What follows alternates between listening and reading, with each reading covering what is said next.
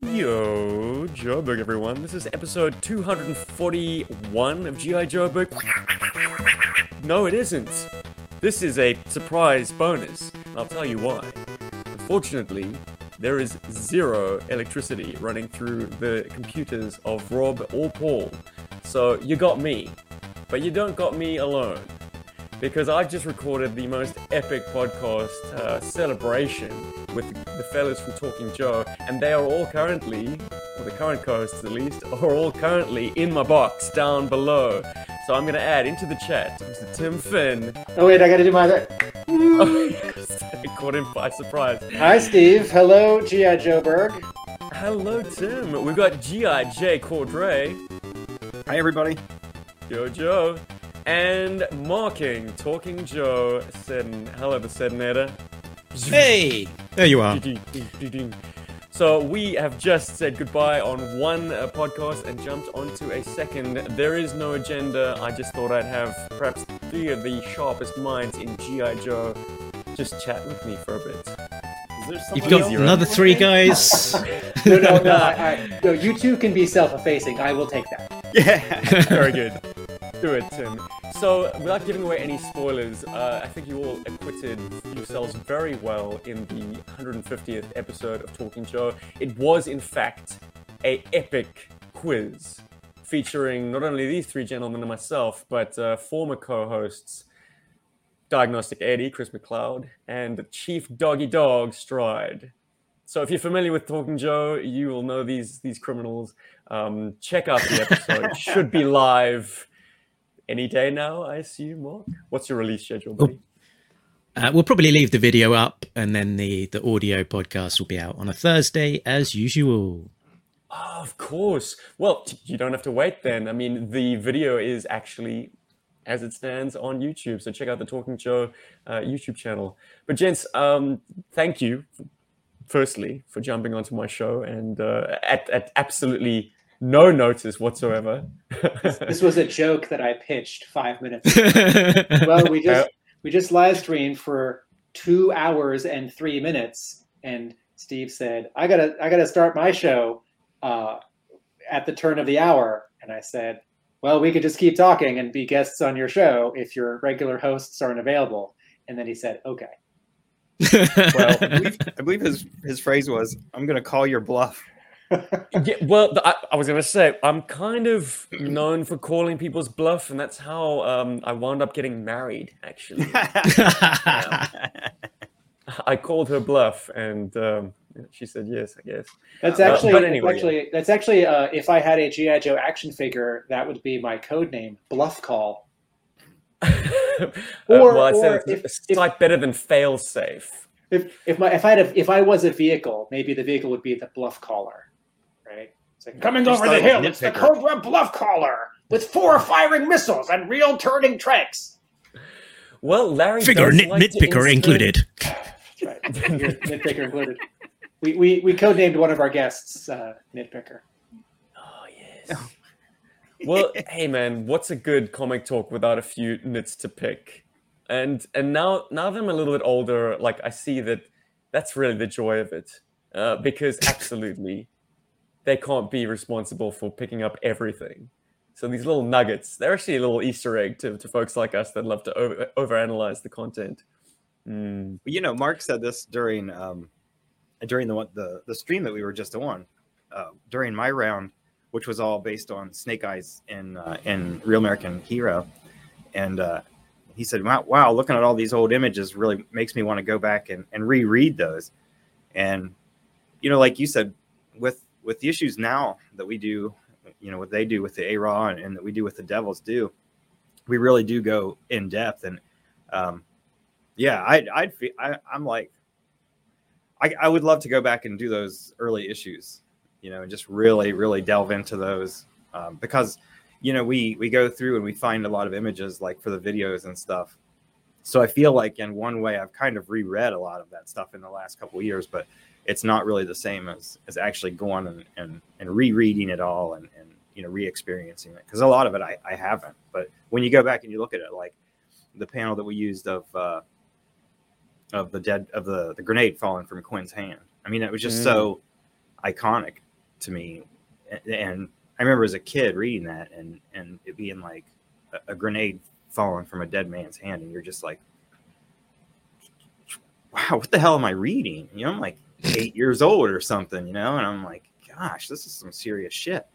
Pardon my language, but well, yeah. if you retread that ground, I'll be sure to re-listen, because that material is evergreen. Evergreen in terms of going back to the well and rereading it, but also evergreen in terms of reopening discussions about it. I'd say, yeah, every G.I. Joe podcast or show or YouTube channel needs to cover that run, that original ARR. Yeah, it's like when we talked about issue 21. We, you know, Chief and Ben talked about that back in the day, and then we've recently sort of recovered it almost twice. Once when we talked to Gene about his original art collection of the original pages, and then again with Billy Penn and yourself, Steve, when we were talking about his reproduction of making it that stop motion amazing video that he did. And so I sort of feel like I've been going over that material many times, as well as just reading it. I can anytime I get the chance to read it, I'll just reread it. And there's always new thoughts coming out. Like when you asked that panel of Storm Shadow reaching down to touch Scarlet's cheek, what's he actually thinking there? It's like, yeah. I've not thought about that exactly, explicitly. Remind me, so Mark, did you imagine it was sort of a more sexualized gesture when Storm Shadow reaches for Scarlet, or is it more like, I got you, my girl, you're not going anywhere? I said it was, I sort of read it as being a sort of slightly showing compassion, caring for Scarlet's well-being, sort of maybe tipping his hand a little bit, that maybe he's not such a bad guy, that he is showing concern. That's a good way to read it. Yeah. Complex.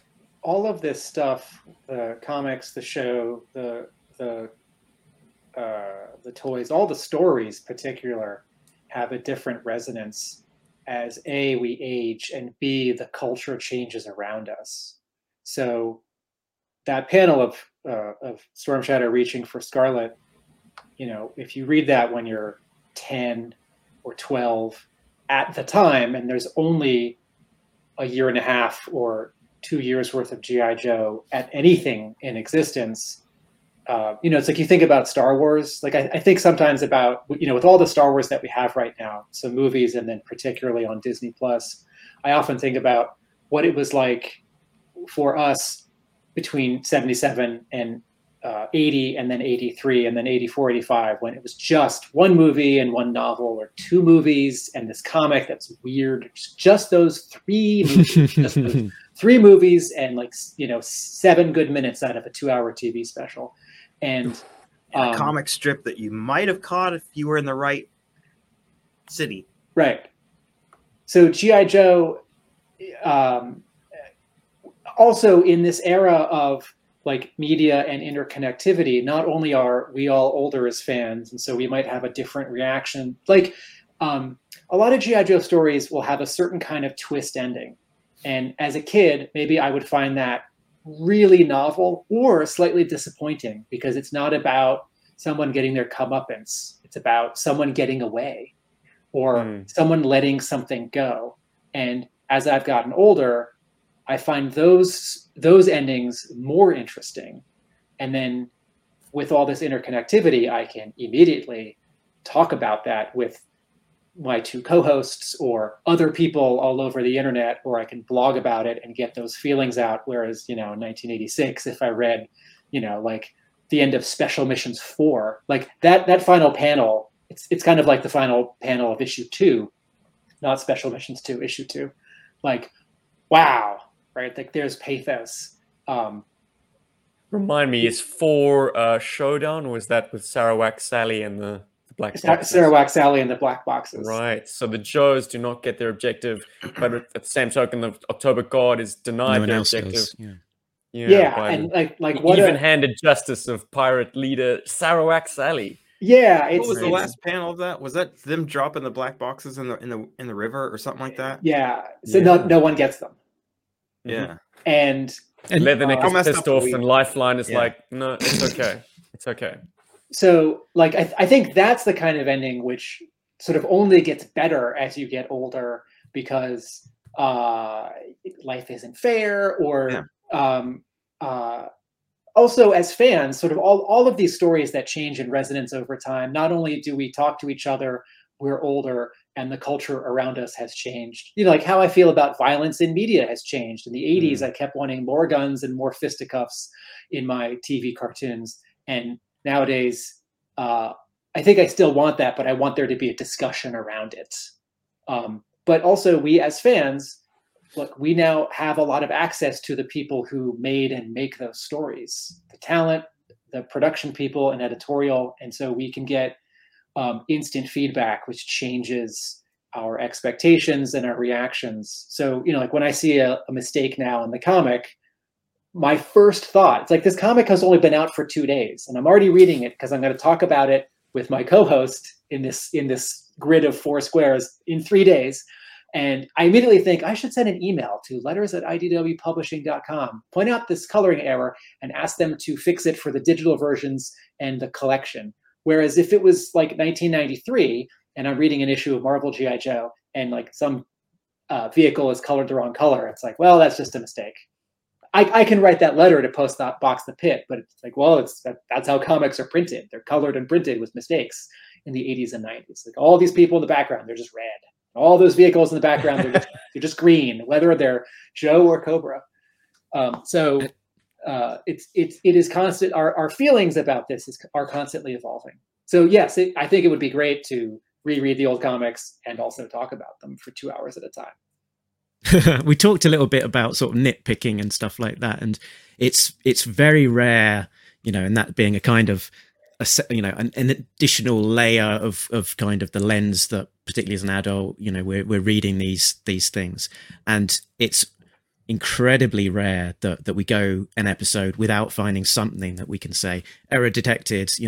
I think we've maybe had we've been doing this since, I think, me and Tim together with the monthly releases since about I think issue 276. It was just after Snake Hunt had finished, and I think there's maybe been one issue where we've not had an error detected, possibly 2. So it's very very rare. I believe your last one with Dawn and Helix. Yeah, exactly. Yeah.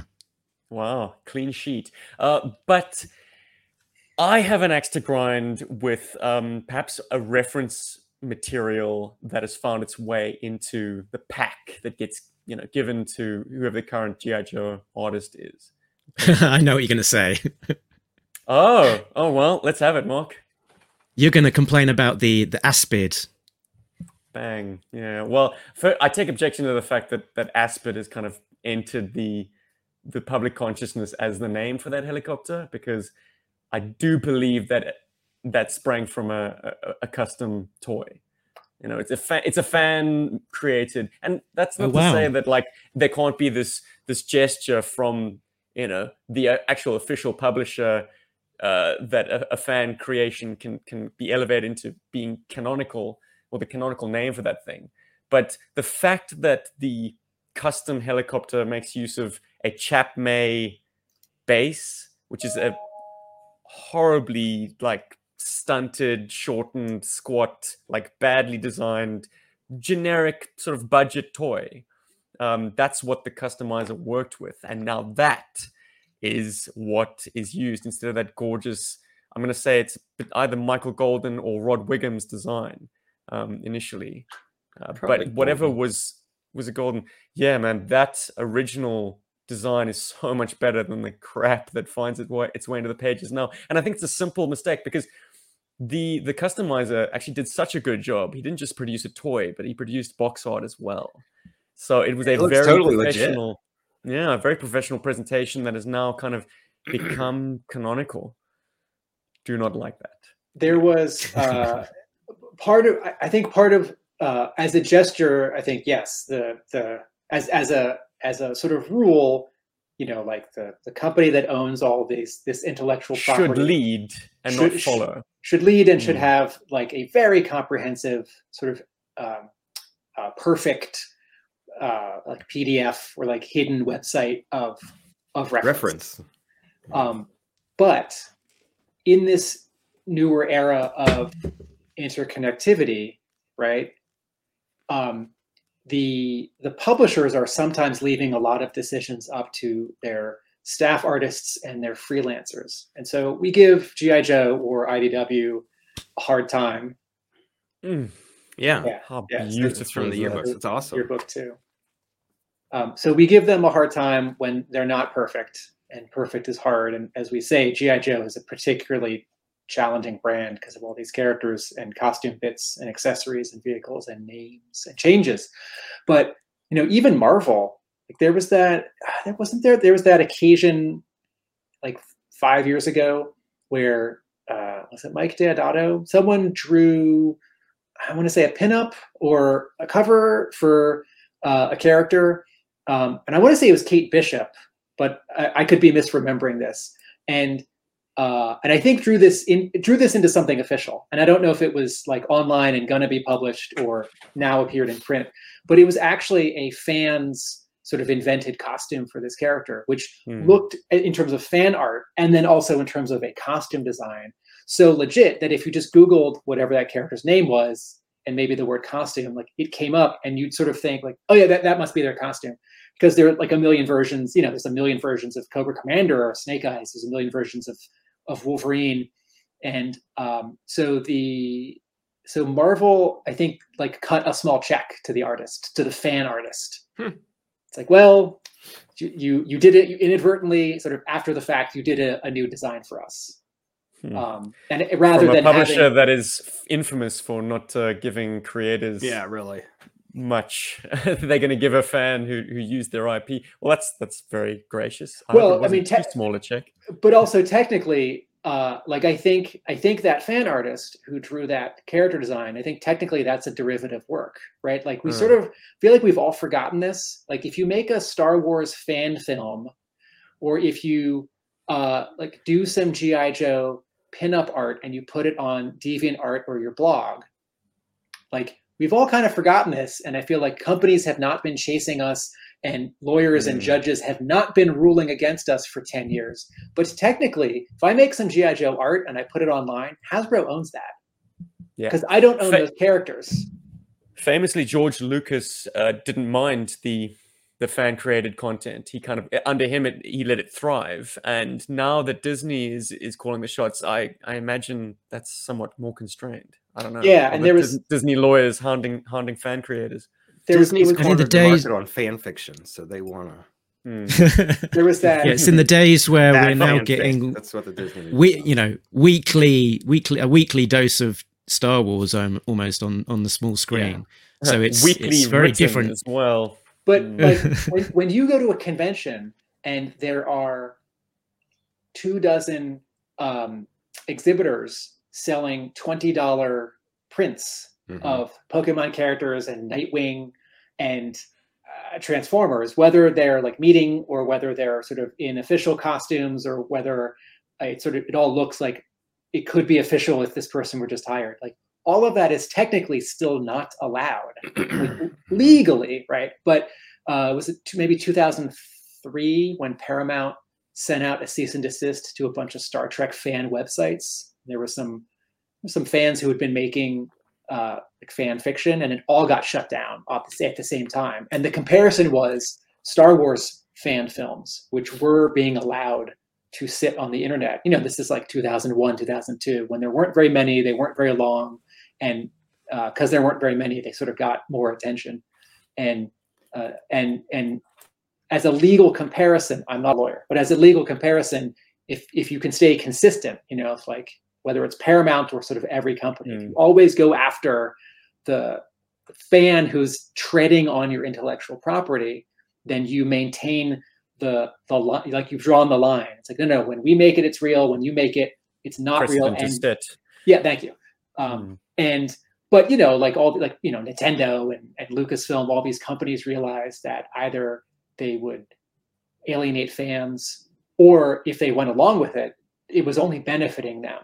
And like when I was a student, I made like a Transformers 25-second animation for one of my homeworks, And I thought it was amazing. And I knew I'd done a better job on it because it was Transformers, so I cared that much more. And my teacher said in his comment, don't use copyrighted characters.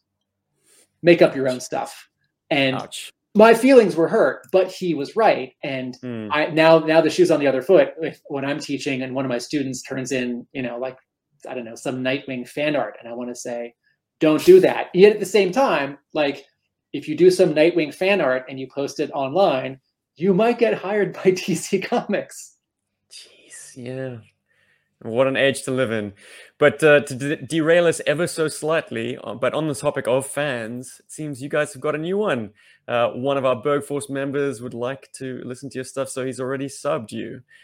Thank you, Bob. And a big shout out to all the Berg Force listening to us live and everyone listening to this on the replay. Yo, Joburg, everybody. Now, on G.I. Joburg, we talk comics, we talk films, we talk animation, we talk games, but first and foremost, we're all about the plastic. All about the plastic. And if we're going to get totally superficial, I'd love to know from each of you, what is your favorite figurine and vehicle? Mark, you want to kick us off, man? Ooh. I'm on the hot seat. Let's go. G.I. Joe Okay, so Has no one ever asked you I'll this go. before? Yeah, but it's one of those things where you can potentially come up with a different answer every time as well. So That precedent, so man, be consistent. So vehicles, I've definitely got a hovering sort of top five there that sort of probably changes. Does it every help if we so split up the often. factions? I Favorite Cobra, maybe favorite I like. I'm always drawn to the very grounded kind of the vehicles and characters that slightly less fantastical. So I can see the Tomahawk behind you. So that was probably my favorite aerial craft because very grounded, feels very real world, but also in terms of playability, just so much play value there that transporting your figures around. Similarly, I quite like the Warthog for that aspect of having those brilliant sort of doors that pop open and all of the figures that you can get inside. So maybe I'm saying those in my certainly two of my top five. Would it vehicles. edge the Tomahawk a little bit closer to the top over the Warthog if I say that you can play with the Tomahawk while standing up? Whereas the Warthog, you're on all fours going.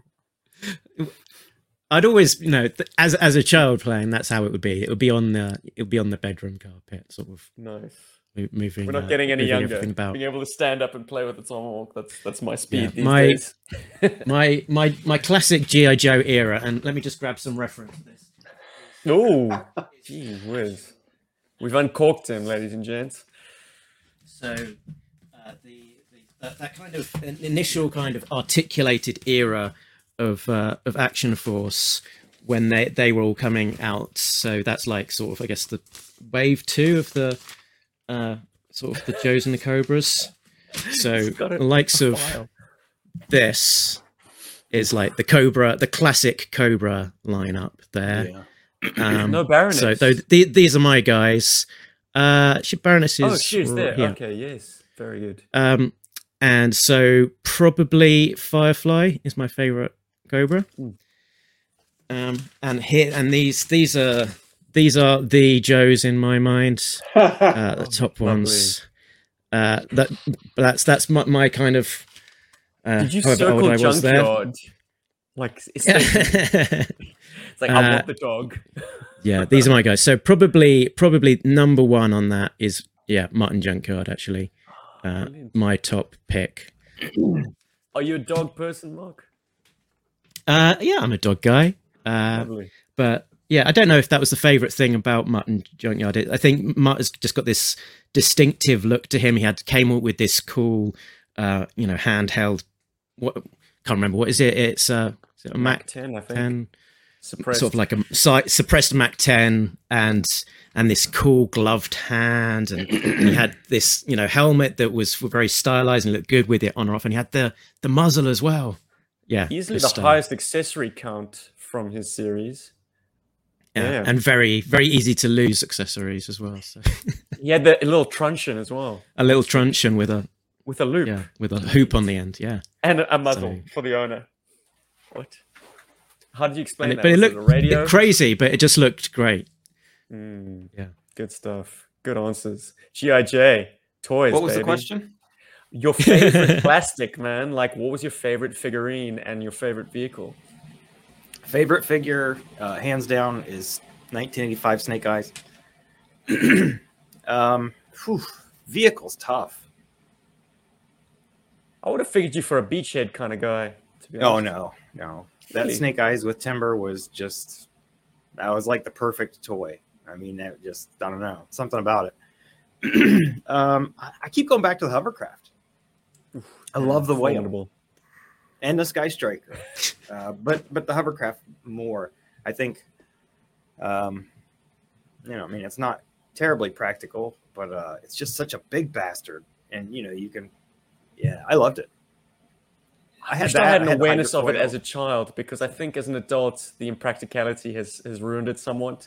But Well. like everyone who has a huge fondness for the whale typically have childhood memories. And if I think like child mind Steve, that thing would have been the best. It would have been just the center of every game.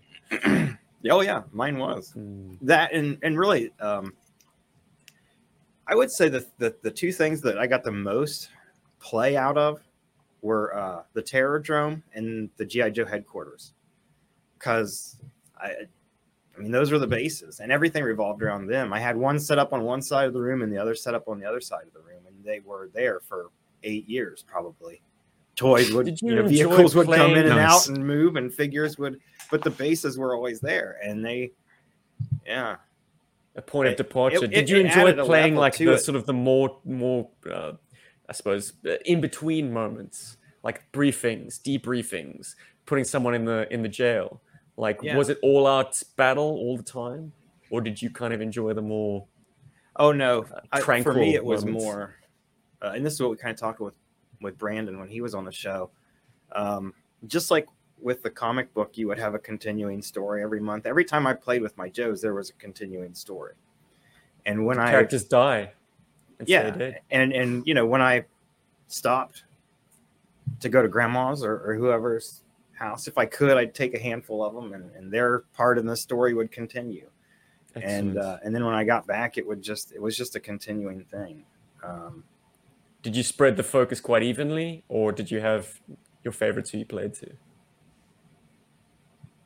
I would say I probably spread them out evenly because for most of it you would need large number of figures. So it was like, okay, you got a big maneuver, you got 4 or 5 vehicles to fill up. It's going to take a lot of figures. As the line went on and we got more and more, I'm kind of like Mark. I like the more military ones. So you get more and more. You start to get guys like Except hit V2 and Snake run, Eyes. hit and run, and Leatherneck, and Repeater, and those kind of guys worked their way into the primary squadrons, and some of the brighter guys like the Airfoots and Barbecues and Lightfoots, and those guys stayed at the base. They never went out in the field much. Would you say your focus was like 70-30 G.I. Joe Cobra? Or did you stay I had it on all. those the whole time? No, but I'm saying in terms of your playtime, were you primarily playing the good guys? Or did you kind of build up the stories concurrently? Oh, I would say 50-50. Brilliant. Oh, Jay. Because I mean, it was just, Wow. they interacted with each other. You never Yeah. had Joes doing anything without Cobras. So never did. every odd outing, you'd take a team of Cobras with you in your pocket. Yeah, Brilliant. probably. All right. Well, we could we could I talk was about a your nut. playtimes I for was- hours, man. But let's switch the focus up to Mr. Finn. Your favorite figures and your favorite vehicles, man. Favorite vehicle, the Snowcat. Snowcat was a great vehicle. It's It, one of it my can favorites. do Yeah. it can do so many things. It can drive not fast like a race car, but you can tell it's faster than a lot of vehicles. It's it a can- nice sturdy toy. That's a good point. It's sturdy. It doesn't wobble. The details, my goodness, man. Yeah, the Knocking can I- it out of the park. Yeah. Can I ask a random question? Sure. Who out of us here with the Snowcat would take off that back panel and have a Joe hiding in there? Oh, you mean under it? You mean under it? I thought you meant that space. There's the back panel that Steve's just taken off, and there's that little hollow inside that you can just about fit somebody inside. And if you were to close it up again and forget that you've done that, you could quite easily lose a figure for a few years until you do it the next time. I thought you meant it's like we were just trying to save money at the drive-in. I thought you meant it's some cruel and unusual punishment, Mark, because like to get a figure in there, he's not riding in comfort. No, it's definitely not riding in comfort. Wow. So did you forget a figure in your Snowcat? I think I must have done. I've forgotten figures in random places for years and be like, oh, there's that guy. He was in that. Those make the best stories. I left, like just leaving them in the cargo bay of the Whale from the last game, and then not using the Whale for a few months or whatever. And you're like, where did that guy go? Well, Tim, you can't go wrong with the Snowcat, man. It is definitely a 5-star vehicle for me all day.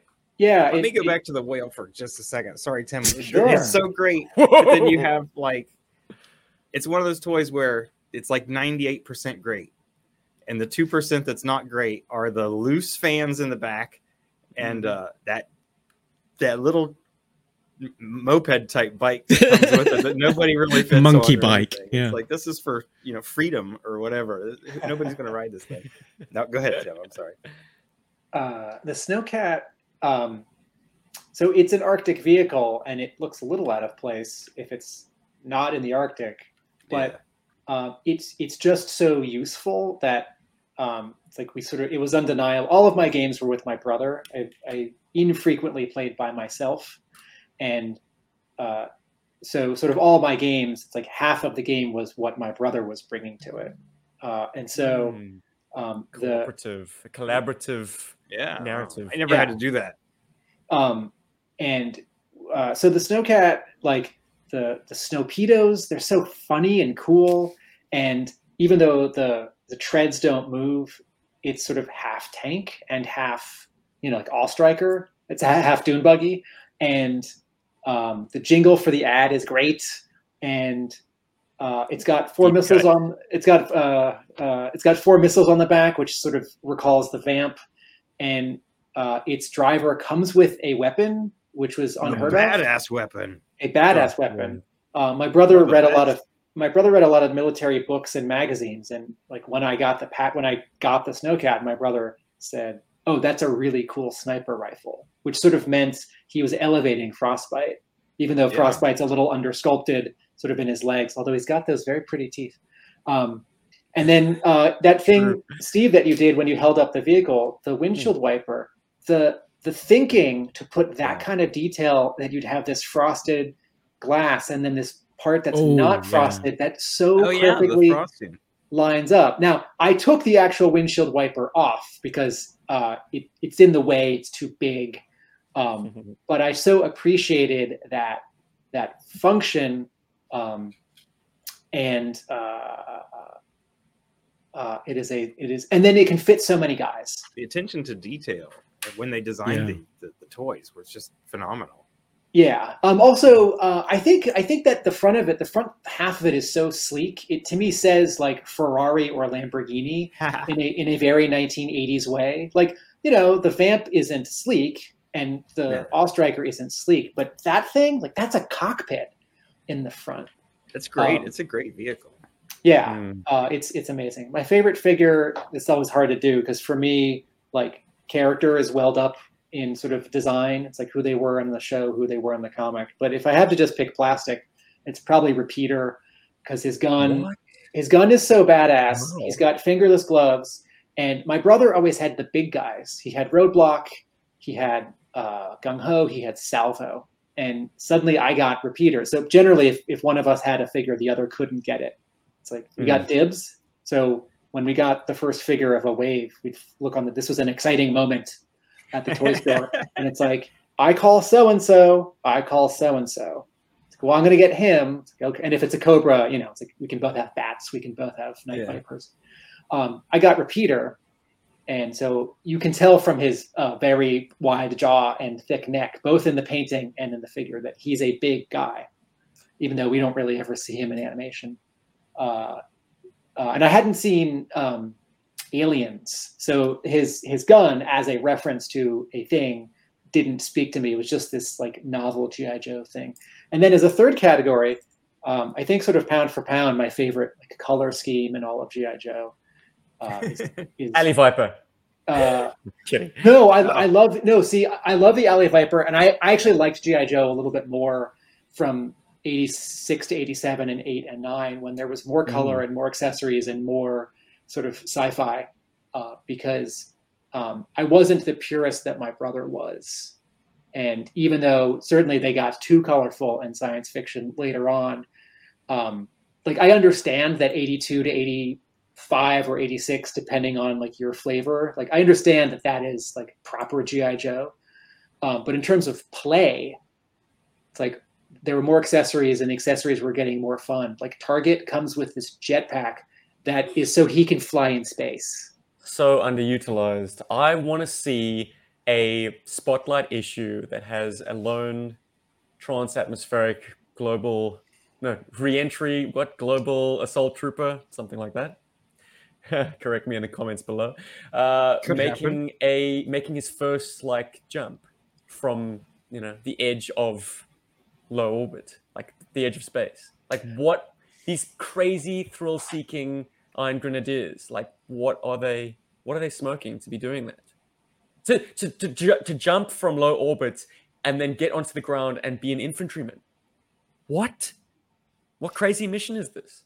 Yeah, no one's attempted it.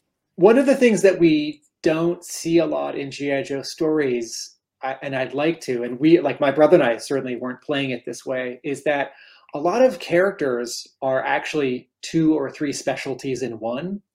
You know, like if you're a pilot, if you're an astronaut, you're also a pilot. If you're an ice viper, you're also a cobra eel. Yes. So some of this is spelled out in the file cards, but also just sort of logically, right? Like if you're a Cobra officer, you are at least a Cobra soldier, and if you are any kind of hyphen viper, aren't you also a viper? So the specialization tree of Cobra is a and so thing. It's like if you send a bunch of like rock vipers up a mountain, or ice vipers into the Arctic, they can do things there, but also if they then if they head south where it's warmer, they can still take that town, because it's not just like, well, I'm wearing white and my gun's wrapped in white and I know how to ski. It's like, no, I'm also a viper. If a target lands and he takes his backpack off and he takes his helmet off and you hand him a machine gun, he's not like, what do I do with this? I only deal with laser pistols handcuffed to my wrist. Like that's not what the target said. To answer the question, I think my favorite color scheme in G.I. Joe is Python Patrol, because it's so gorgeous. It's so gorgeously spread across those vehicles figures. Or figures. No. The way that colors were chosen and used across that line. I don't just mean the pattern. I mean everything. I mean that it's not just gray but silver. That it's not just red but like a dark red. That it's this is a way to make yellow work. This is a way to make lime green work. Right? You offset it with other colors, and it does look and feel like snakes. And it's a way, like, how could you like improve and redo Copperhead? Like his first color scheme is so amazing, and somehow they did, and then they gave him a gun. It's like, well, he didn't have a gun before, and then they gave an amazing package painting. And they gave him yellow panties. Okay, that Crimson Guard doesn't make sense, but that's okay. Like all of this is still like invented and a little silly, so it's not flawless, but Zartan's got pink sword. There's a Snake Eyes version 4 has pink swords, right? It's like you take the good with the bad. Well then, Tim, a follow-up question. What do you think of the Battle Android Trooper being added to Python Patrol for the Classified series? Have you seen the figure? I have It's kind of not. got okay. Well, Let I'd me- be interested to get your thoughts at a later stage, maybe, or Yes, if yes. you want to Google it. But yeah, they are currently doing Python Patrol versus Tiger Force as an exclusive. I think it's Target that have them for the Classified series. I'm looking at it. I'm looking at it right now. That looks great. That looks He has great. a removable chest panel now that the Bat canonically didn't have, but right. Classified series have kind of given him a bit of an armored carapace. I see a bat sitting on somebody's shelf back there. That's a good looking figure. I like Classified. I think the shift in Classified to more the original designs and less like added details and bits, I think that's great. My focus is so much on, animation and comics and like behind the scenes that I'm happy to let others who are passionately going after toys, old and new, to have stronger feelings about decisions regarding the Classified line. But in general, like, that looks like a good toy. I think doing a new version of an older figure, it's like you could take an Alley Viper and put him in Night Force. Like, that's great. I'm fine with that. I'm for all of this. I'm pretty sure everyone would be fine with that too. I mean, you could take Deep Six version 2 and put him in Slaughter's Marauders. I'm fine with all of it. As long as it's more sort of like with the original colors in mind. Like the Slaughter's Marauders, was it the Toys R Us like exclusive in 2011 or something, or 2010, or was it a convention exclusive where there's Are we talking a vehicle or a figure? A figure pack. What am I thinking of? Oh yeah, the Slaughter's Marauders. It was a convention exclusive, I think, and they included the Renegades as well. That Taurus, Red Dog, and Mercer. Was it a box set? Yeah, it must have been a box set. What am I thinking of? Collectors Club. Was Look, there? I'm not au fait with exclusives. Let me just put that out there. Yeah. Wasn't there? There was some like Toys R Us pack around 2010. Brian Sweeney in the chats. He's helping us out. BBTS figure pack exclusive. Does that ring a bell, Tim? Oh yeah. Big Bad Toy Store. Yeah, I mean, some of my sort of larger point is that some of the modern color homages, when they're close and not right on, I notice it. But again, like all the toys like 2007 and after, I'm happy to let other people. It's like I'll get upset about like some weird color in an issue of the comic, and I'm gonna let everyone else get upset, or like really, really, really happy about like, oh, the Classified Joe's new weapon is dark gray, and the original one was light gray in the 1980s, and I've always wanted dark gray. It's like, good. Well, fortunately, we have the Justin Bells and the James Kavanaghs of the world to keep that stuff straight in our heads. But excellent answers all round, gentlemen. And I do not want to keep you too long. I know I said 30 minutes. It's stretching into 45 now. But as a lightning round, what is your favorite thing in G.I. Joe today? Let's hype something. What is really giving you the feels, the joy? What's making you party like it's 1985? Shall I go, Tim? Yeah, go ahead. Tim? I think the comics. I think typically a comic guy, or since reading my first issue of Battle Action Force back when I was, I don't know, 5. Who knows? Little anyway. And that was the thing that really got me excited. And the toys, I loved them, but I think it was the seeing them in the comics that sort of just enhanced that excitement, the world building, the storytelling, getting invested into the characters that sort of just made those really cool toys even more exciting. And the comics, they're still ongoing, and some of them I like more than others. But I'm just always excited to see where it will go, because you can't predict it, and you know, sometimes there's going to be an issue that really connects, sometimes there's going to be an issue that you know, doesn't connect as much. But you know, sometimes within we're in that, Vietnam, sometimes we're dealing with blue ninjas. exactly, It's, you know, at this point.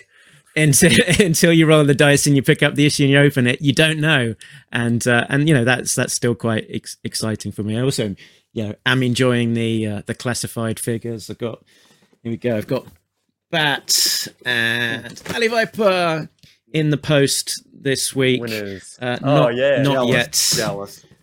So Not yet infamous open, new but- shit section is sneaking in. Excellent work. But the yeah, that's my new shit this week. And the exciting thing about that aspect is just how you know, my son, who's 11, is sort of getting into that and getting excited about, you know, G.I. Joe, reading, you know, looking at the comics together, but also sort of getting really excited by the classified figures, particularly as they're coming out.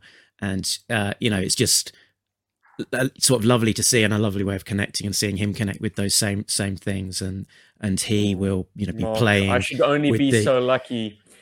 My boy's probably going to be into sports or video. Yeah, I've drummed that out He of him. turns 1 in 3 days' time, so I'm Yeah. hoping to plant the G.I. Joe seeds. So But he we've will got be. an answer from the Berg Force, actually, another Mark, this one from the Netherlands, who found a Minton box vehicle and opened it, applied the stickers. I know what vehicle he's talking about. It was the Slugger from the 1997 Right. 15th anniversary series. Oh, yeah.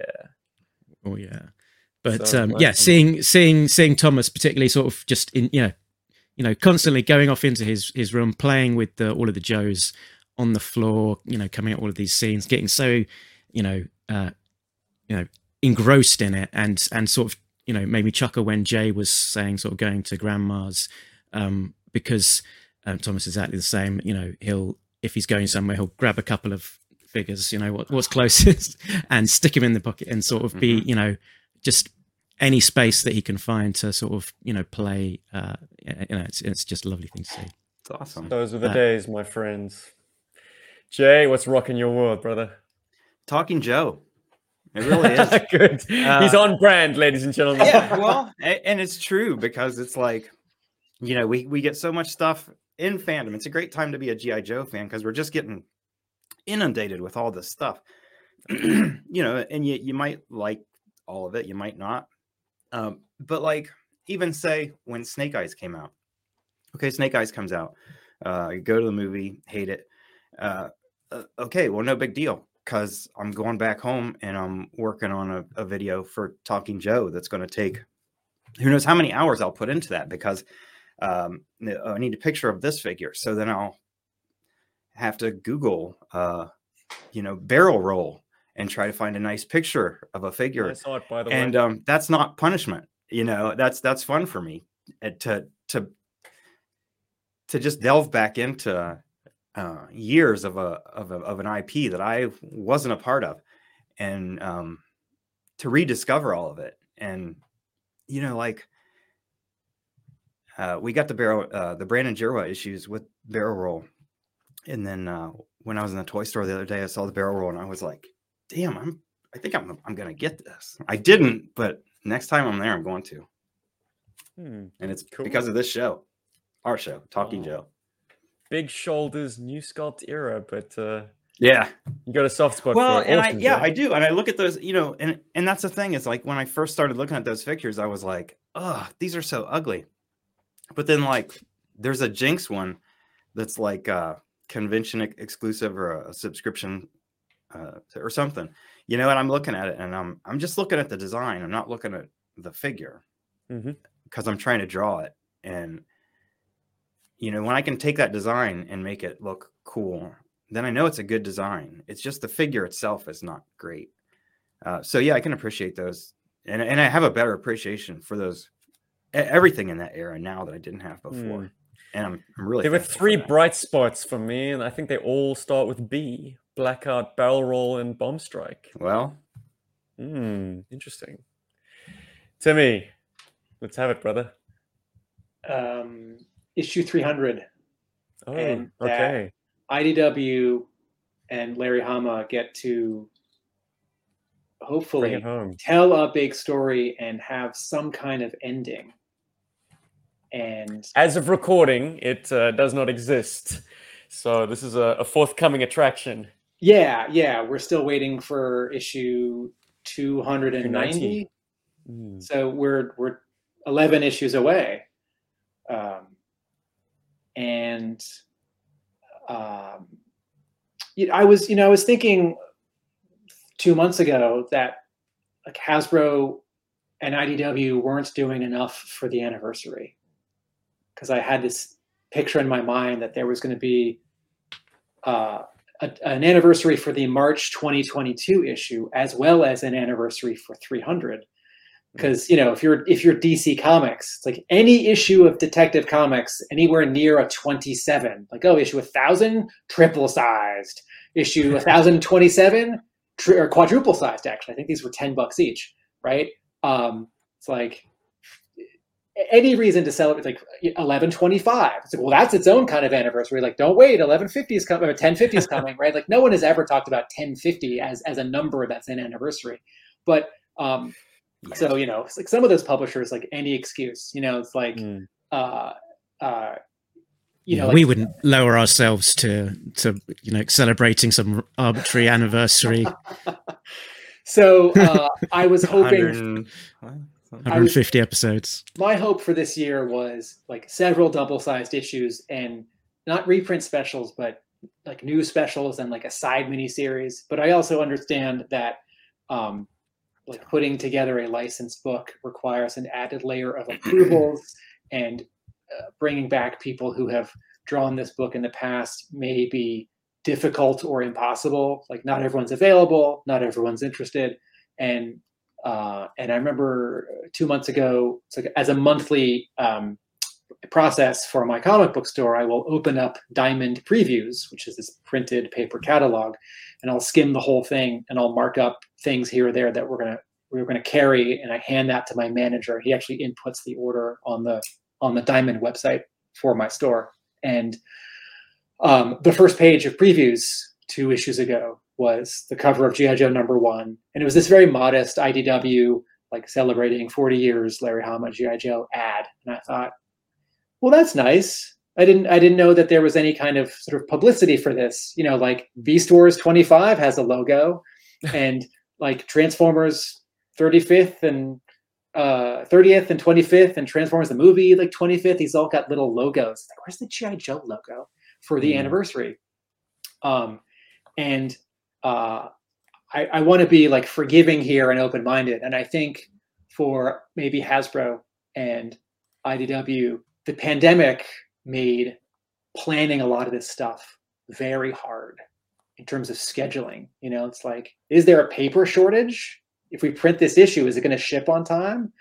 And so when I sort of recalibrated my expectations for the year, it's like, no, I'm not getting a double-sized issue every month for the whole year, like leading up to 300. It's like IDW is not going to make a quadruple-sized issue, right? Like Batman can carry that. People will buy a $10 Batman issue, but IDW reasonably probably assumes that, like a double-sized issue, that's sort of $6.99 or something. So once I got my expectations a little down to earth, then I realized how excited I was about this year in storytelling. And then on the toy front, I'm really happy for the classified fans that the classified figures are now more directly referencing the original figures, and not like extra knee pads and like Brian Hitch ribbing on like the undersides of legs and arms, and like extra ammo belts and stuff. Like, that's cool, but weird blue glow kind of permeating everything. I just thinking about that. The little communicators they haven't put on the last several. It's a tribute the to little Tron. circle. Yeah. The original design, Matrix of leadership is what it is. the original toy designs are elegant in their simplicity and charming. and a modern audience might want more. It's like coloring and art detail in comics. Like people nowadays don't want like flat 60s color or flat 80s color or like thick inking lines. They want like very detailed, exciting comic art. What are you about to hold up?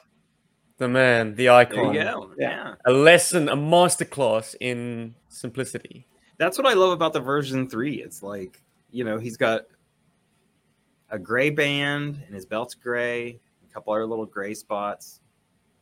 And that's it. Ooh. And just a little bit of I'm texture. going to show us something. Yeah. Mark has got us a little sneak peek at the 40th anniversary special, issue 21. The reprint or the so it was Tim talking about wanting to see a 40th logo. So we're going to see it on the on that I see it. one shot special, the Cool. the 40th anniversary special. So yeah, very excited about seeing this. So we're going to have 22 pages, was it, Tim? Plus a cover.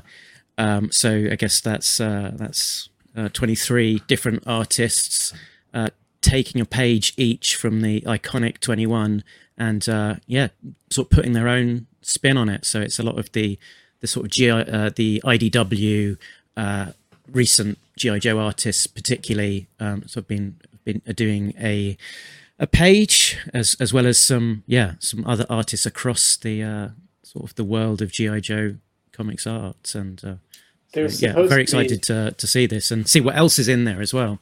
Yeah, the catalog solicit said there was going to be a self-referential story by Larry Hama about his time on G.I. Joe. And I don't know if that's a one-page text piece, a 4-page comic that he's only like penciling, and it's just like gray lines on white paper. I don't know if he's writing something and someone else is drawing it and coloring it.